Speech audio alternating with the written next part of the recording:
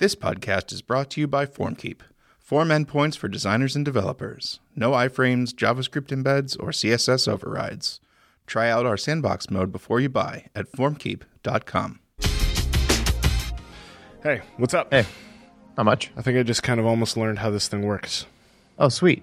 I get your waves, I see some my waves. So I'm like 80% sure we're actually recording a podcast right now. Excellent. So it's about as good as you can hope for, I guess. It's pretty intuitive, right? I mean, it only took 85 weeks to really get it down Right. to 80% confidence. Right.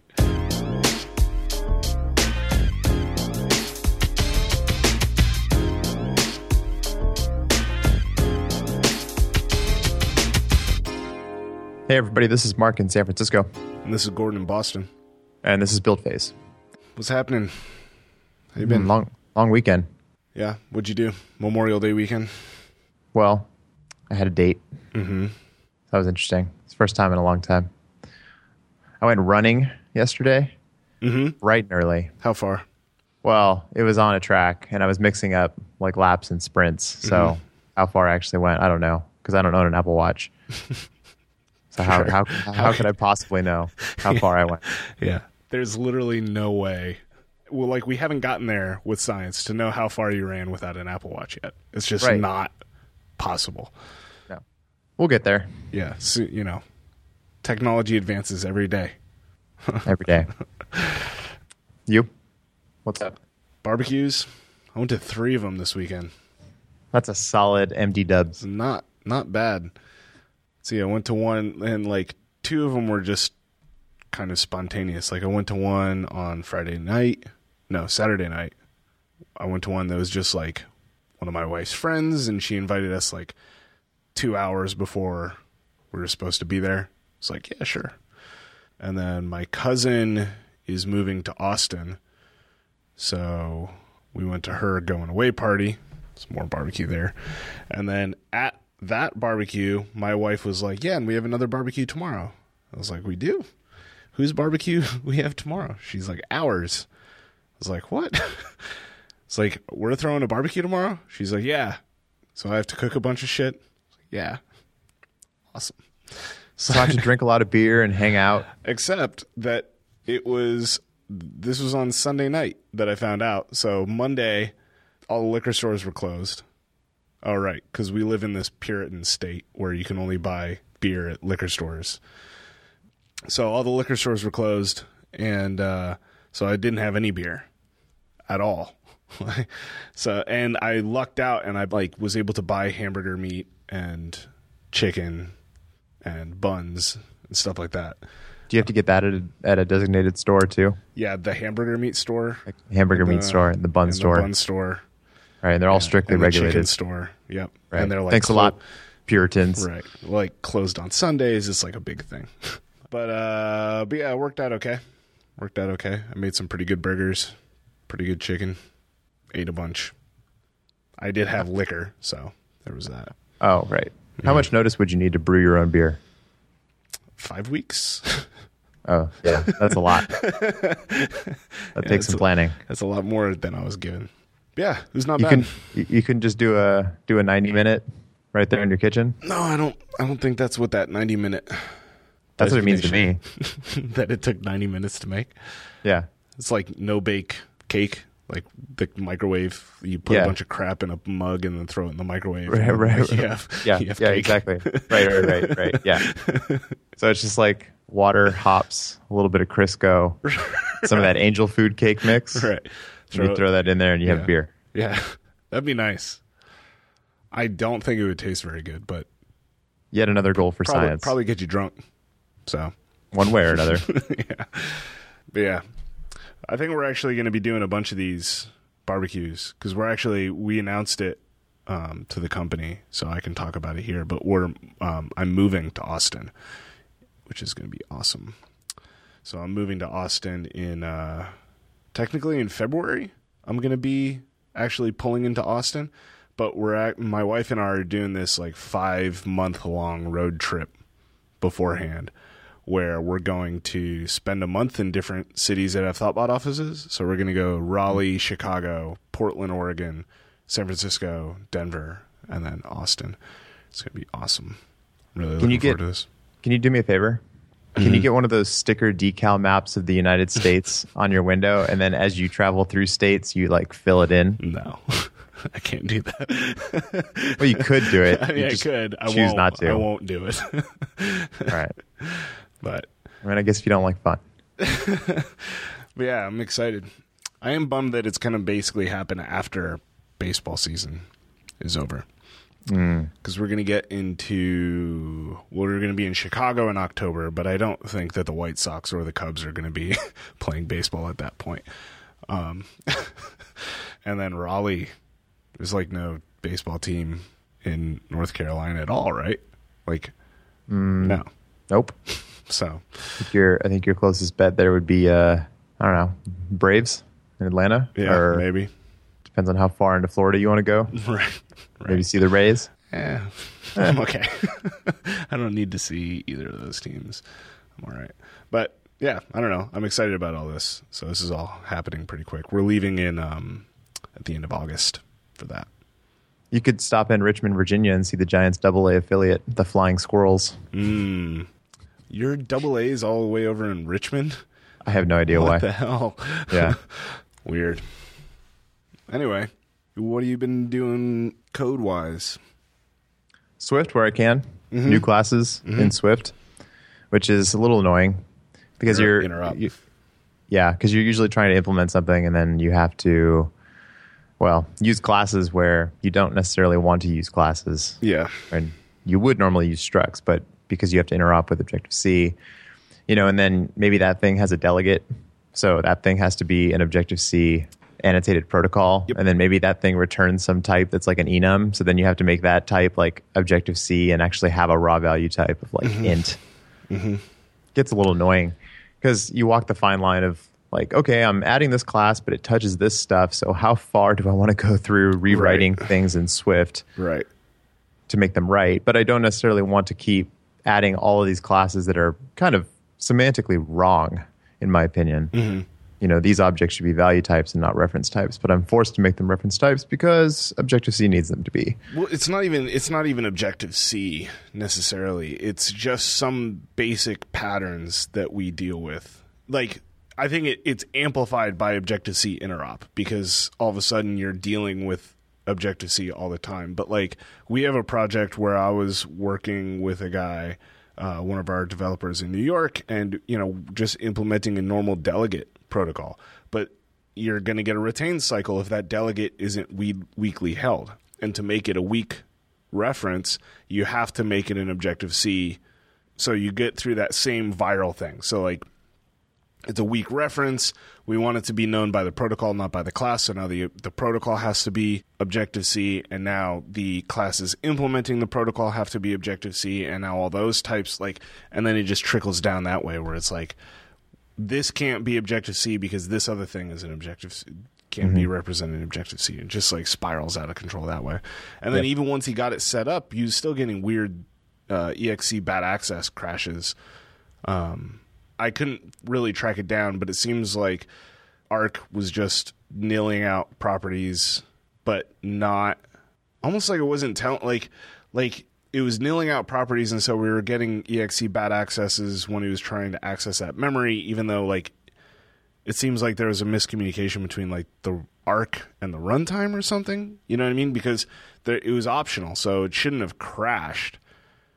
It should have just been treated as an optional, but it was crashing because it was like Swift, like the runtime thought that it was there, but then when it went to get it, it wasn't there. Weird. Right? Yeah. So I don't even think we resolved that, but it was just like, well, have fun looking. That kind of stuff drives me crazy. Yeah. I hit some issues at the end of last week where I did something in Swift code that the Xcode analyzer, like the source code analyzer, thought was perfectly fine. It wasn't reporting errors or warnings or anything. But it would fail to build because Swift C would hit this one file and choke. And then because of that, the top level target dash Swift header couldn't be built because like the whole compilation process failed. So then other code that was trying to import it was like, hey, this header's missing. Right. But the only errors I'm seeing in Xcode are this header is missing. Right. And I'm going, why? So like digging into the logs, I could see that like Swift-C is falling down on this one particular file. Luckily, it was pretty small, but I had to go through and be like, okay, this is kind of questionable right here. I'm going to comment this out, which of course means like I comment a bunch of other stuff out just to get it to compile and see, and then try to like whittle it down and figure out what it was. Eventually, I narrowed it down to functions that take more than one argument. You can't really pass the result of a class method in there without explicitly declaring the class. And like type inference was just falling over. So in this case, I had an extension on UI image that's just like image with color, right? And I'm using this to set a background image for state on a UI button and like a highlighted background image for state. Yeah. So the call looked like set background image, and the background image would be like dot color with image, because it should be able to infer UI image there. Yep. And then and then the argument to that, instead of passing, UI color dot something in our category, I was just doing dot, blue color or like app blue color. Right. Just adding the UI image in there or the UI color, it was fine. But it like couldn't handle like two of those and like unpacking them all the way out. Yeah. Which is fine. It would just be great if Xcode was like, hey, this looks weird. Yeah. Even if the error makes no sense. Right. Anyway.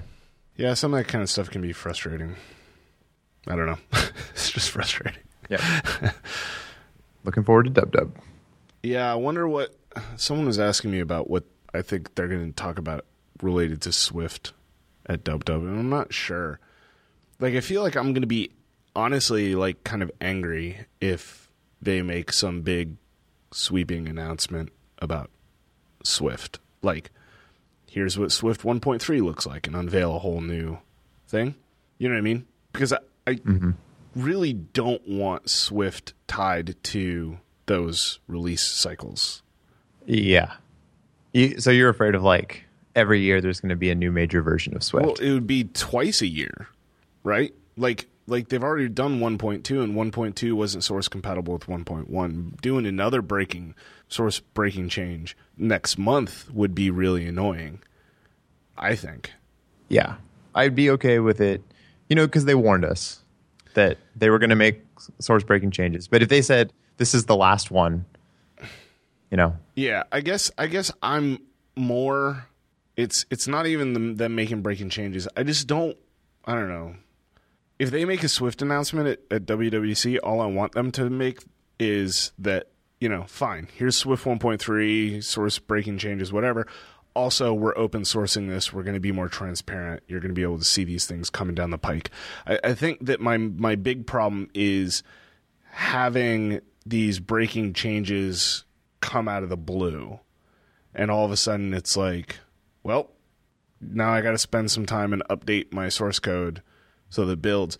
Plus, dealing with the 1.1, 1.2 compatibility stuff as a library maintainer, as an application developer, it's one thing, right? Where you just say, okay, today we are updating to Swift 1.2, and you go through and you update all your code. But as a library maintainer for like Argo and Runes, even where Runes was largely almost entirely source compatible between 1.1 and 1.2, it became not source compatible once we started removing like our own flat map implementation.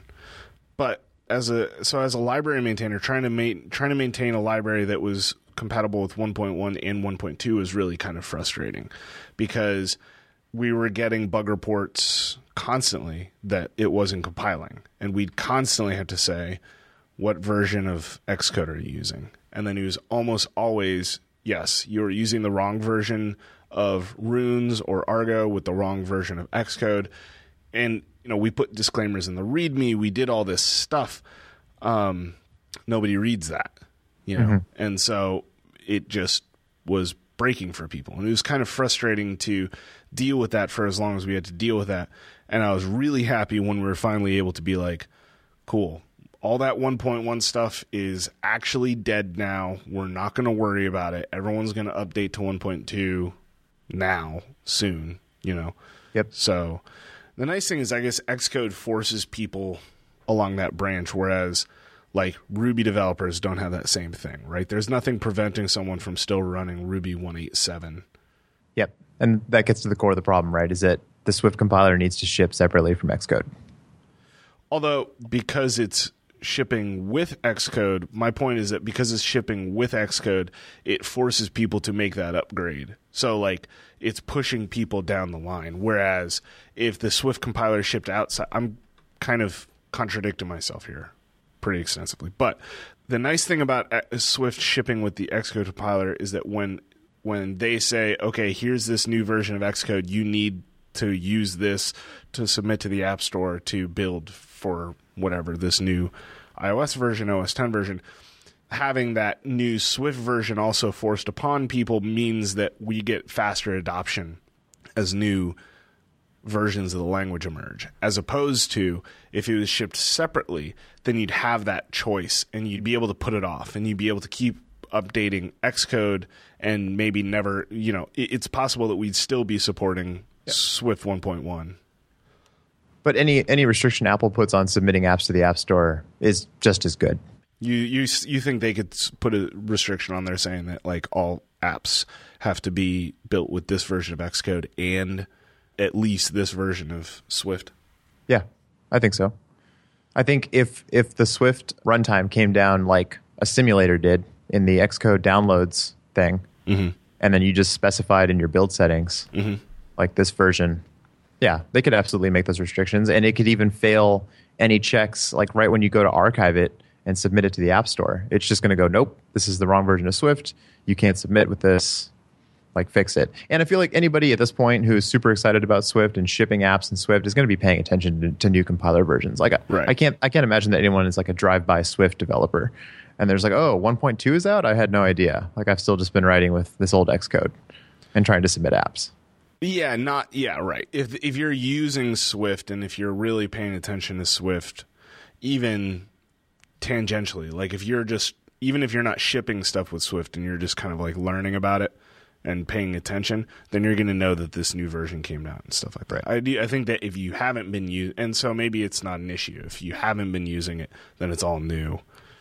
And, you know, there's no difference in your mind between Beta 1 and Swift 1.2, so who cares? Mm-hmm. And you could still automatically pre-install any new version of the compiler with any new version of Xcode. So if you upgrade Xcode, you get it, right? But having the flexibility to upgrade the compiler on like an old version of Xcode would still maybe be useful for some folks. The other thing here is that like at some point they're going to stop making like source breaking changes in minor versions of Swift, right? And yeah, so like I hope this will be less of a problem. And also as a library maintainer, you know, it was weird for you because Argo hadn't even hit 1.0 yet. But in the future, when Swift goes from 2 to 3, you just go, okay, we're going to ship Argo 3, and it requires Swift 3. And it's a major version. It maps with Xcode, just so you know. Like, and that's a little clearer because like that's how people think of semantic versioning. It's like major version, source changes. Cool, no problem. So there's just like a few weird factors happening here. Just growing pains, I think. Yeah, no, I agree. Did you want to talk a bit about Carthage? I know you had questions for me. That was a couple weeks ago. I don't know if you still have questions or if you still had stuff you wanted to talk about. Oh, I did, but I kind of failed to compile my thoughts on that. They're a little scattered at the moment, and I'd actually like to wrap this one up because I got to get going. But I will compile that for next week, for sure. Okay. I think our next episode is scheduled like 2 weeks from today will be WWDC week. So I think the episode might be a little late. Maybe we should record on Monday after the keynote and stuff. That's a good idea. And just get an episode out. Okay. Wednesday-ish. Yeah. Probably June 10th. Maybe we'll try to get it out faster than that. Yeah. Cool. Awesome. So show notes for this episode are going to be found at buildphase.fm/84. And as always, we'd like to hear from you, so email us at buildphase@thoughtbot.com or reach out on Twitter @buildphase. And as always, we really appreciate ratings and reviews on iTunes. Cool. All right, man. I'll talk to you later. Yep, later.